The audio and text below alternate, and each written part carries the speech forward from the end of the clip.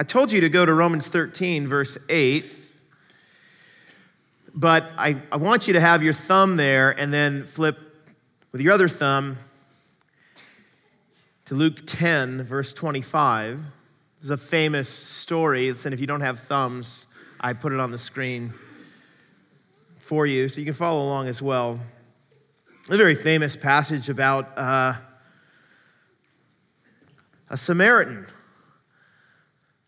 who in those days was considered to be quite wicked by the Jews. They were half-breeds, and you'd avoid the Samaritan country by going around it as much as you possibly could. If there's a road that went north, you would go the long way around Samaria so you wouldn't have to go through that land because you just didn't like Samaritans if you were a Jew. But this story is actually a story about a good Samaritan.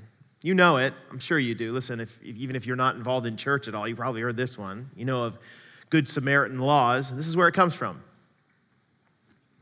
Luke chapter 10, verse 25. On one occasion, an expert in the law, okay, read lawyer here, stood up to test Jesus. By the way, what do you call 1,000 lawyers on the bottom of the sea? A good start. Right. Just kidding. This is about a lawyer. I got more lawyer jokes later. Teacher, he asked, what must I do to inherit eternal life? Now remember, this guy's testing Jesus. You saw that, right? He's coming along to test Jesus. He's not asking the question because he's really interested in the answer. He's trying to test Jesus' orthodoxy. Are you going to answer this question the right way?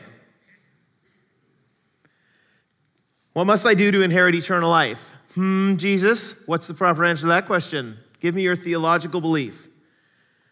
Jesus responds, verse 26, what is written in the law? He replied.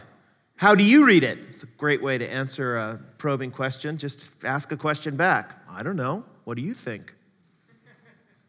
He answered, well, love the Lord. He's a preening kind of guy, so he just wants to present, I know the answer to the question. Love the Lord your God with all your heart, soul, and all your strength, and all your mind, and love your neighbor as yourself. In other words, have a vertical relationship with God that involves every ounce of your being. Give him everything you've got and treat the people around you in the same way you'd want to be treated yourself. Well, you've answered correctly, Jesus replied. Do this and you'll live. It's interesting, of course, that the tables have turned. Jesus now is the one who's testing him, as opposed to him testing Jesus. Lawyers are caught in this trap frequently, apparently. But he wanted to justify himself, which is also a trap that lawyers get caught into, right? Listen, if you're a lawyer in the room, you know it's true.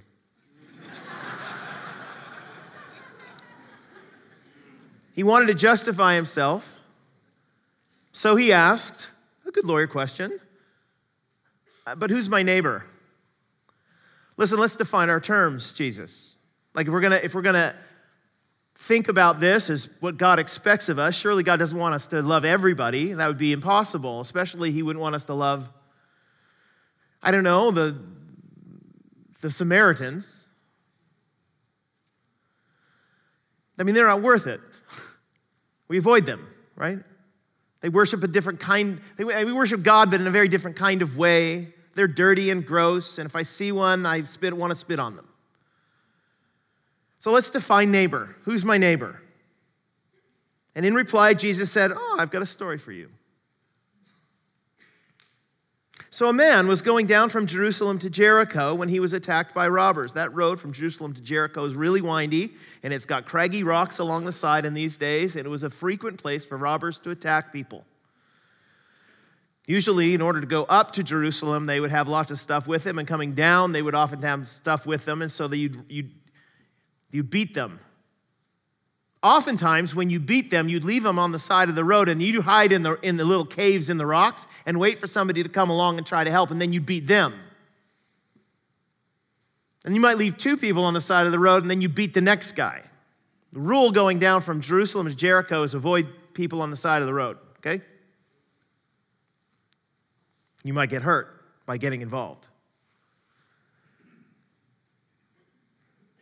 They stripped him, verse 30, of his clothes beat him, and went away, leaving him half dead.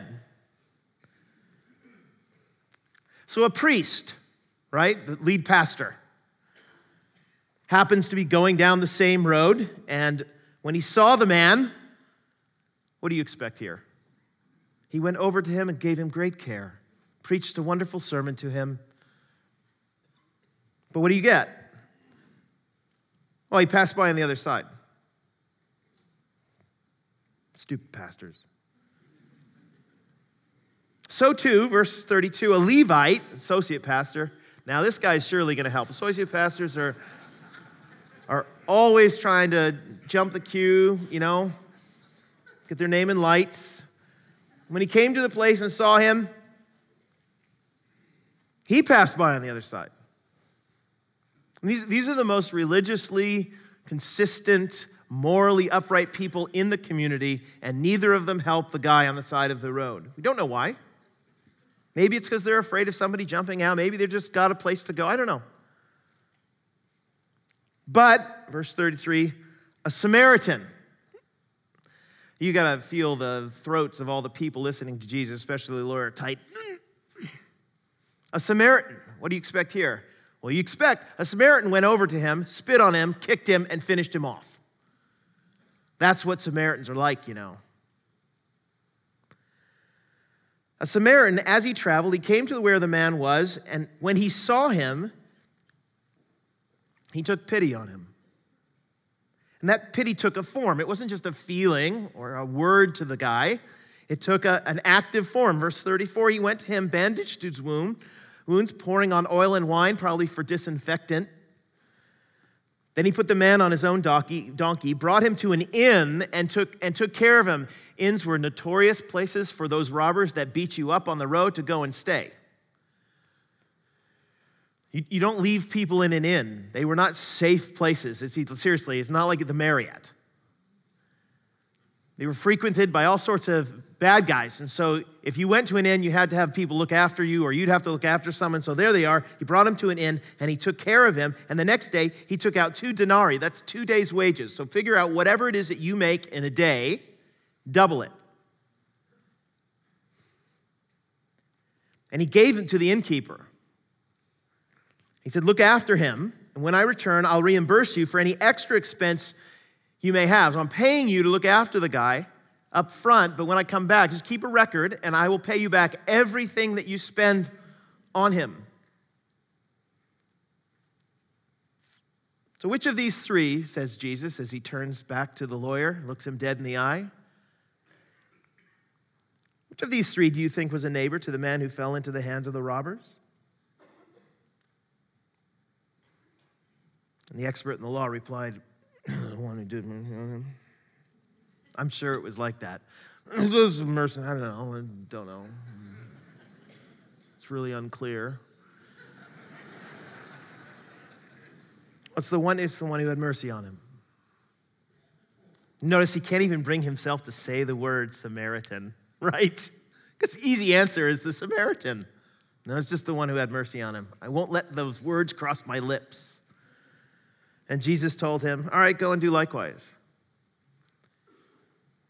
This is not a complicated passage of Scripture. It's not. You could read through this in a Bible study, and at the end, I as the leader could say to you, okay, what does it mean? And you would all be like, love your neighbor as yourself? Right. And who's your neighbor? Well, everybody. It's not a complicated passage. Like I said before, it's where we get our Good Samaritan laws from. You're not allowed actually to pass by people who are in grave need. If you do so, and you don't pay any attention to them, and you don't help them in their hour of need, you're actually complicit. You'll be judged by the law for not helping. There's all sorts of different Good Samaritan laws all over the place in the Western world these days. And it comes from this passage. It's not hard to understand. Everybody understands what this story is about. The problem is it's very difficult to apply. Because I don't love like this. Maybe you do. I doubt it. I don't love my neighbor, as myself. You're saying, well, why are you talking about this particular passage when it comes to Hebrews? I thought we were in Romans. Right. We are in Romans. And in Romans chapter 13, verse 8 to verse 10, Paul basically picks up that command, love your neighbor as yourself. And he says, this is the fundamental rule for life in the kingdom of God. If you're a Christian and you want to respond to the grace of God shown you in Jesus Christ, that Jesus died on a cross for you, God called you to eternal life, he has gifted you, and you're now going to lay yourself down before him and say, look, I'm going to respond to that grace with everything I've got. What you're going to hear from God is, all right then, go and do likewise. Love your neighbor as yourself. The whole law is summed up in that. Love your neighbor as yourself. And so Paul's got a few things to say about love, specifically this love for neighbor. One, he's going to say it's our outstanding debt. It's an image he uses. Second, that love is the big idea of what? Of everything. And third, it has a particular look. Love does. So those are kind of the three hooks that we'll hang our thoughts on, okay? So here's the first point he makes. Love is our outstanding debt. If you can see it in Romans 13, verse 8. It says, let no debt remain outstanding except the continuing debt to love one another. For whoever loves others has fulfilled the law. Now, I want you to go back to Romans 13, verse 7, just the previous verse, okay? And you'll see the line of reasoning that Paul is using. That first line, let no debt remain outstanding, is a summary of the previous verse, which says, Romans 13, 7, give to everyone what you owe them. If you owe taxes, pay taxes. Excuse me. I guess this is in the context of the way we should respond to the governments of our day. If you're here last week, you heard that sermon and you sent an email that I threw away. So give to everyone what you owe them. If you owe taxes, then pay taxes. If revenue, then revenue. If respect, then respect. If honor, then honor. Let no debt remain outstanding. That's his point. Let no debt remain outstanding. Now, I just want to pause here for just a second. Because debt is a thing that we struggle with a little bit. The Bible is not condemning going into debt for Christians, but it does condemn the non-payment of a debt owed. You can go into debt, which might be wise or unwise considering your circumstances at a particular time, but if you go into the debt, you have an obligation that you are called to pay off. Let no debt remain outstanding. And this is an important point just to pause and think about for just a second, because I read a proverb this week. It said the only reason a great many Canadian families don't own an elephant is that they've never been offered an elephant for $1 down and easy weekly payments, which is probably true, right? As we do, we go to the store and we're like, oh my goodness, this is a funnel that is going to open up and head to the center of the earth. I need one of these in my backyard. And look, it's only $24.99 for the rest of my month. Honey, this would be great. This is what seriously, we put things on layaway, we put things like all of that kind of thing. Pay our credit, pay things on our credit cards as much as we want. And so we're really in big debt oftentimes. It's not wise, you know this, to accumulate a great amount of debt, but it's downright sinful, according to the scriptures, to not pay it back. It's not wise to accumulate it, but it's sinful to not pay it back. There's actually a story that I came across a few years ago about this guy in the southern part of the United States who came to faith in Jesus, and he owed an enormous amount of debt and had actually tried to get out from under his creditors, and so he started several businesses and had claimed bankruptcy several times. This guy comes to faith in Jesus, and the first thing that happens after he comes to faith in Jesus, like a week later, he comes to his pastor and says, I have this burden on my heart. The pastor said, what is it? I have a burden on my heart that I have wronged all of these people. Like, honestly, I feel so horrible about this, that part of my commitment to Jesus and laying down my life for him in response to his grace is that I want to go back and pay all these people back. The pastor was like, wait a minute, that's like millions of dollars. And he said, yeah, do you have it? No. No, but I committed to work the rest of my life to see if it says, see my word be honored when I made those agreements. Well, you don't have to do it. No, because he'd been in bankruptcy and stuff. But I want to. You know that little story about Zacchaeus? Little guy climbs up in a tree, sees Jesus. Jesus said, hey, listen, I want to go to your house today. He's a tax collector. He's wicked in the community. He's stolen from all sorts of people. Goes to his house for lunch, Jesus does, and halfway through the meal, Zacchaeus stands up and says, all right, here's the thing. I'm going to pay back everybody what I've wronged them 4 times over. If I've wronged you, if I've not paid, if I've stolen from you or I owe a debt, 4 times over I'm going to pay it. And the point of that story is that, listen, that when the gospel comes upon a person, it actually affects the way they think about their money. You should change the way you think about the repayment of debt. This is what Paul's getting at. We Christians should be people who honor our words. It's what it means to live in the kingdom of God. But that's not what this passage is about. That was totally free. I just want you to know that completely. I'm not going to charge you for that at all. It's not what it's about. You notice the line itself. It says, let no debt remain outstanding. It's just kind of a transition from what he just said to now what he's going to say. Let no debt remain outstanding, except there is one debt that you will always owe. The continuing debt to love one another. So what's he getting at here? All right, let's imagine that I owe Ezra $1 billion. Which I might owe him, like, not the actual money, but honor. I don't honor him very much. So anyway, if I owe Ezra $1 billion, and Ezra decides he's gonna wipe that away, and I'm so overwhelmed with gratitude for him, I say to him, oh, because of how kind you've been to me, I'm going to lay my life out. I'm going to try to repay portions of it throughout my life. Is that okay? And he's like, yeah, of course, it's fine.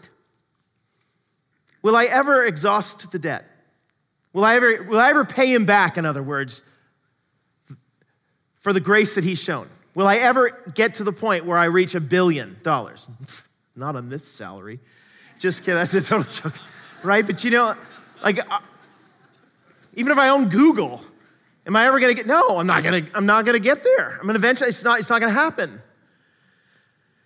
The image that we have in Scripture is basically you and I owing an enormous debt to God, and the debt is one of grace. Because of His grace, you and I have been sinners who've running the wrong way. God reaches out and He grabs us and He brings us back. He redeems us. That's marketplace language. He forgives our debt. And then He calls us then to respond to the grace, to the forgiveness of debt, by worshiping Him in a particular way. You say, what way? Well, the love toward God and toward neighbor.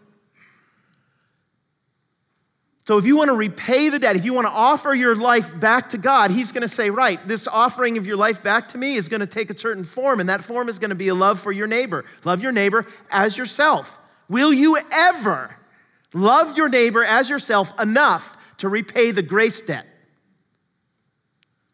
No. What do we say then? Well, we say that you have an outstanding debt. What kind of debt? A debt of love. That's what Paul's saying. Let no debt remain outstanding except the continuing debt to love one another. Because of Christ's outstanding grace toward us, our love for others will always remain our outstanding debt. So I have a question for you, and it's just a real practical one. Why is this so hard? Like, this is the way it's supposed to work. God has graced us. We respond to the grace of God by loving our neighbors as ourselves. Why is that response so difficult, to love our neighbors as ourselves? Why is it so difficult when we read a passage like the Good Samaritan? We say, that's really easy to understand, but super hard to apply. So I got a couple theories on why it's really hard to love your neighbor as yourself. Here's the first one. We really have a fear of getting involved with other people because, they're really messy. Have you noticed that? If you get involved, things You might get hit. You ever try to break up a fight? You get in there and all of a sudden you get hit in the head. And you're like, what the heck? There's this lady named Kitty Genovese. Have you heard that name? She's very famous, actually. She actually died. She was 28 years old. And she, in 1964, was coming home in Queens, New York at 3 o'clock in the morning. And she walked down the street and she was stabbed. That's not uncommon in 1964 in Queens, New York. What was weird about it is that there were a number of people who saw her being stabbed because there was apartment buildings right near her. She was very near where she was. Some doors were open on the front of the apartment buildings, and people, when they heard her screaming, shut the doors. And they just assumed that it was a domestic disturbance or something like that. One guy yelled out, "Be quiet," out of his door, and the guy who assaulted, who stabbed Kitty Genovese, took off. So she's just lying there on the ground. Talk about a story like the Good Samaritan, but the difference is that nobody came out to help. Some people knew she was there. They just kind of closed their curtains, or they just whatever. She tried to crawl back to her apartment, and half an hour later, the guy came back and stabbed her 13 more times. And people knew it was happening. They did nothing. By the way, this is where we get 911 from. Did you know that? 911 started as a result of this event, because there was no way prior to 1964 for people to call 911, at least in the United States, or to call the police and get an immediate response and not be, personally involved in this. So when psychologists looked at this entire event and they were shocked, everybody was shocked at it. Why didn't nobody help? They came to the conclusion, after they interviewed a number of the people, they responded by these words: I was just afraid of getting involved.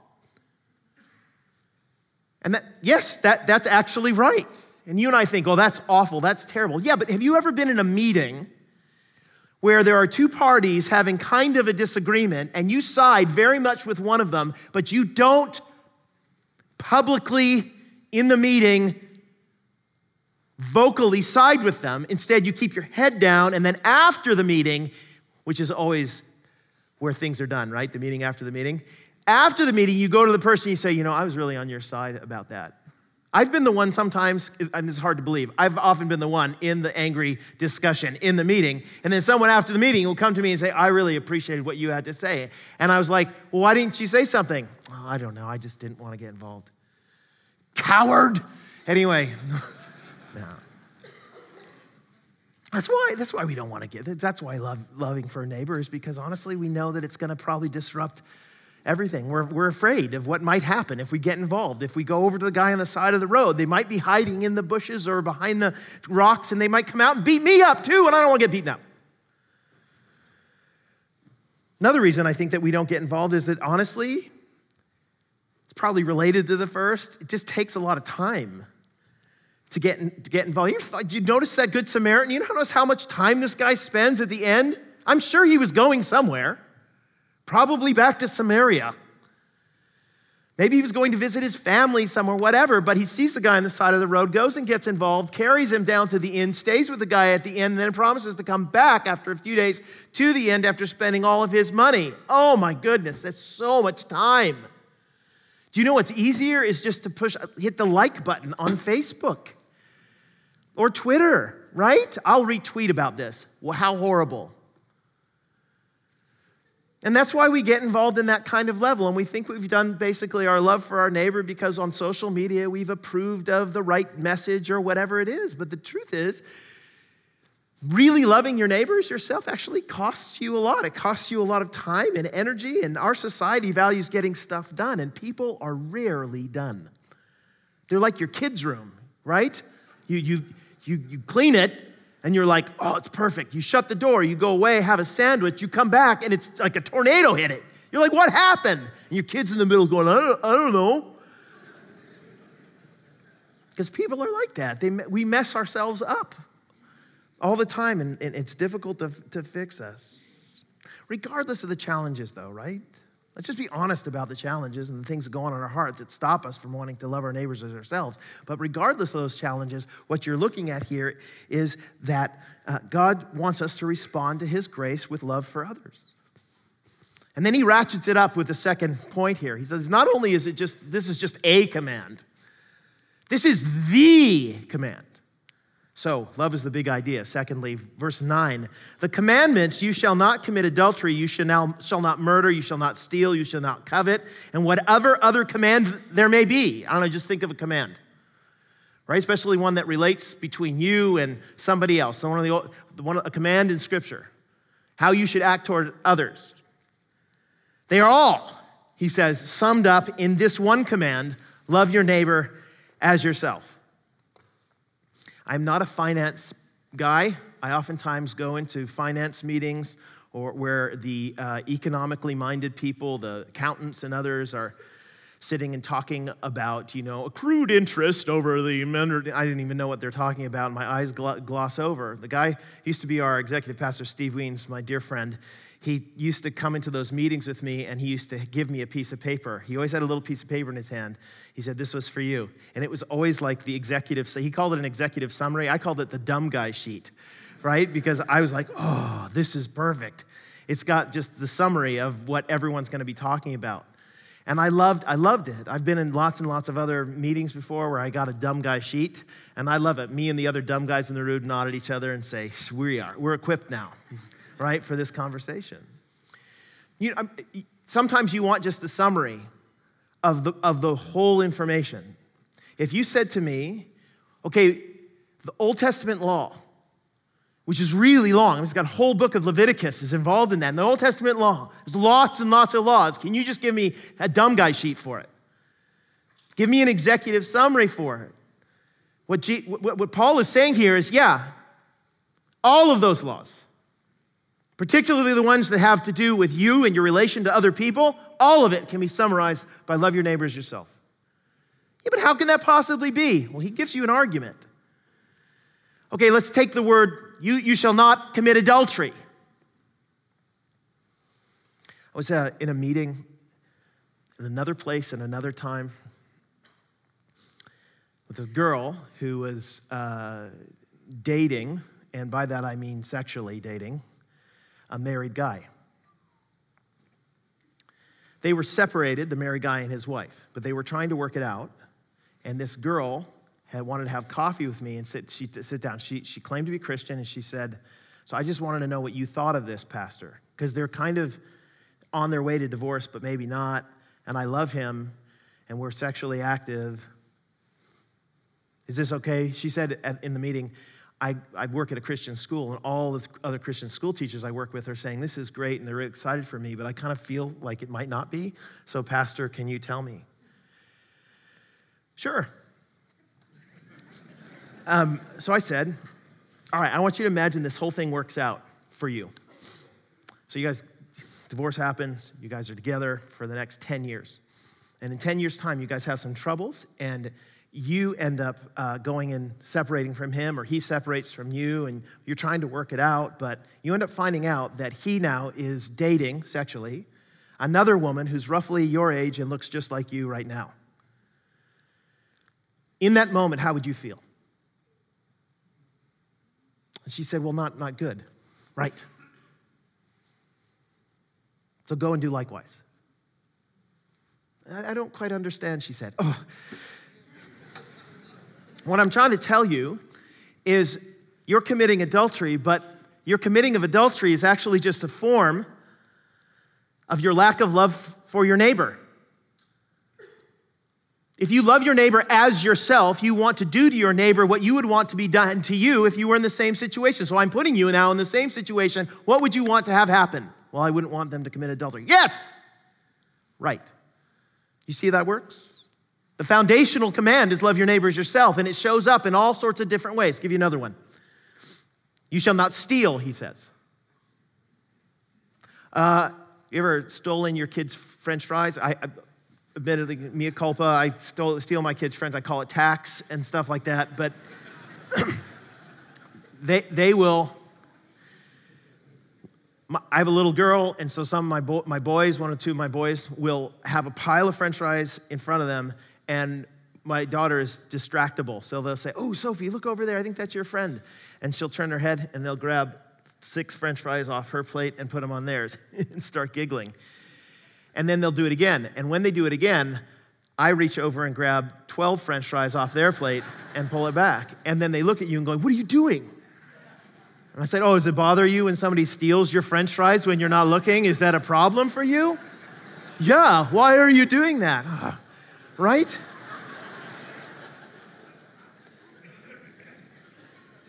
So thou shalt not steal is a function or a form of lack of love for your neighbor, right?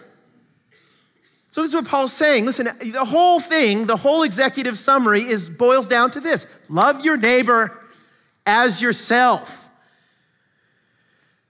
Can I just clarify something really quickly here? My fear is that some people are going to say, oh yeah, love your neighbor as yourself. I've heard that lots of times before. And you're going to get in your car after the service and one of you who thinks you're really clever is going to say to their friend, you can't really love your neighbor if you don't love yourself. And I struggle with emotional health. So I totally get what you're saying in this. I do, right? Because sometimes we look in the mirror and we're despised by ourselves. And that is an emotional challenge and a mental challenge that we have. That's not what Paul's saying here. Hey, go love yourself and then you'll be able to love your neighbor. He's saying, no, you already love yourself because you fed yourself this morning, you cleaned yourself this morning. If you're hungry right now, you're thinking about what you're going to eat later. If you're bored, you're on your phone right now. I see you. Right? No, right? Like you pleasure yourself all the time. We take care of ourselves all the time. He's saying, yeah, see, you always look after your needs. So love your neighbor in the same way that you love yourself. Have concern for your neighbor in the same way you already have concern for yourself. But what does that look like? In practical terms. So here's the last one. What love looks like. Second part of verse 9, love your neighbor as yourself. Love does no harm to a neighbor. Therefore, love is the fulfillment of the law. So here's the question that Paul wants you to ask yourself. Is what I'm doing to that other person, regardless of who they are or where they're from, regardless if they are a Samaritan, regardless of the wrong race, the wrong background, the wrong sexual orientation for you, regardless of whatever it is that you struggle with, doesn't matter who they are, is what I'm doing to that other person what I would want done to me if I were in the same situation? How do I seek their good and not their harm? So there's lots of examples of that. Up on our mission campus, we have this, there's a community group that heard that there's a single mother in the church, and she has some adult children, and she needed to move from her house.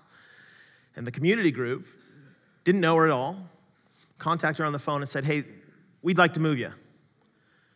So tell us where we need to be, what you need. And she was like, well, I guess I need some boxes and I need to be able to pack it up and I don't have a lot of time for the packing up and I need to be able to do all of those things. So they said, listen, why don't we'll take care of it all for you. Because seriously, we're all a bunch of married people and we can't imagine how difficult it would be to have to do the parenting thing on your own.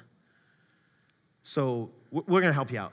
So they did. They organized the whole thing, and over a period of 2 weeks, they went to her house, boxed up everything that she owned, rented a truck on their own, put it in there, moved her into the new place, unloaded it, bought the pizza on their own, fed her. This lady afterwards was so overwhelmed with joy.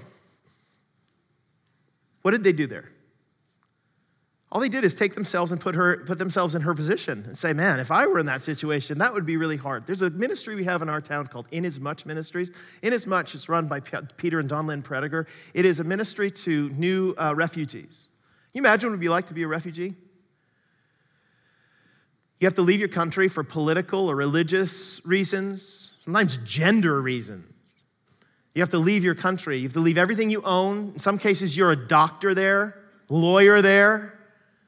You've made a good life for yourself, but you have to leave because the government is oppressing you in some way, or your life is at risk because you've come to faith in Jesus in some cases, and you show up on the shores of Canada, and they say, yeah, you can come in, and they just sort of send you into the abyss. Can you imagine what that would be like?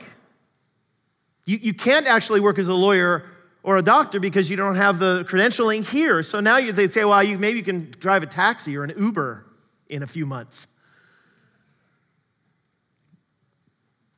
Can you imagine what that'd be like? You don't have anything.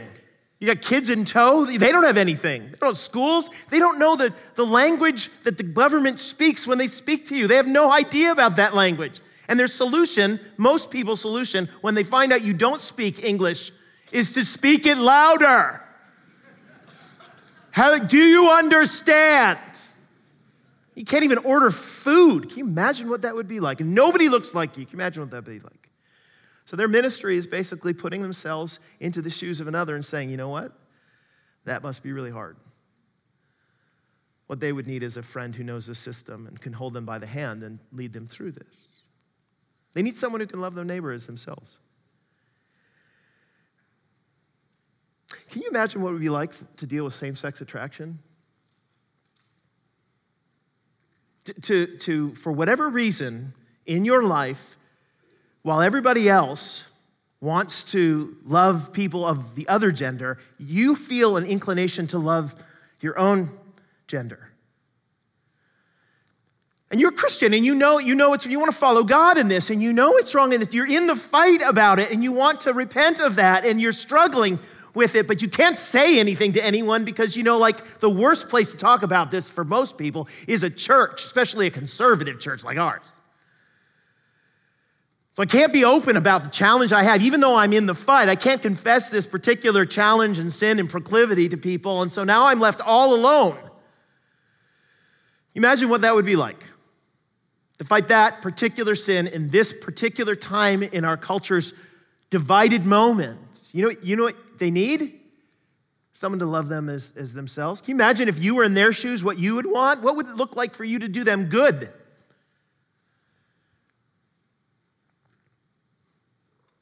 I occasionally argue with my wife. It's usually her fault, but we occasionally have a disagreement with my wife, and I say words that I shouldn't say, and I remember going away several times. You get in the car and you drive away, she's terrible, and blah, blah, blah.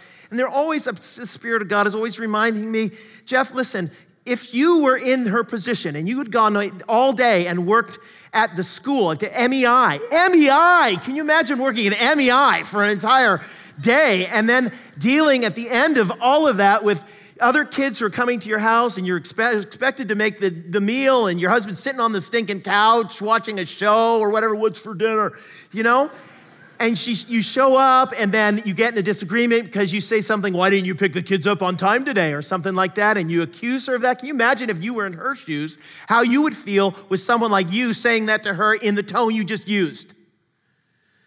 My response usually to the Spirit of God is, no, I cannot, right? Most of the arguments you and I have in our marriages, in our strong relationships, are just a plain failure to love our neighbor as ourselves. We just don't put ourselves in their situation. We don't know what it's like to walk in their shoes and to deal with the challenges that they deal with. You'd have a lot more peace if you love your neighbor as yourself. I've sat across the table from people who are in a financial disagreement over businesses, and I found myself in the mediation meeting, with both parties saying, can you imagine what it would be like to be in their shoes? Yes, their business has failed, things have not gone the way that they had planned, they owe you money, I get it, totally. But can you imagine what it would be like to have your house at risk? All your assets at risk?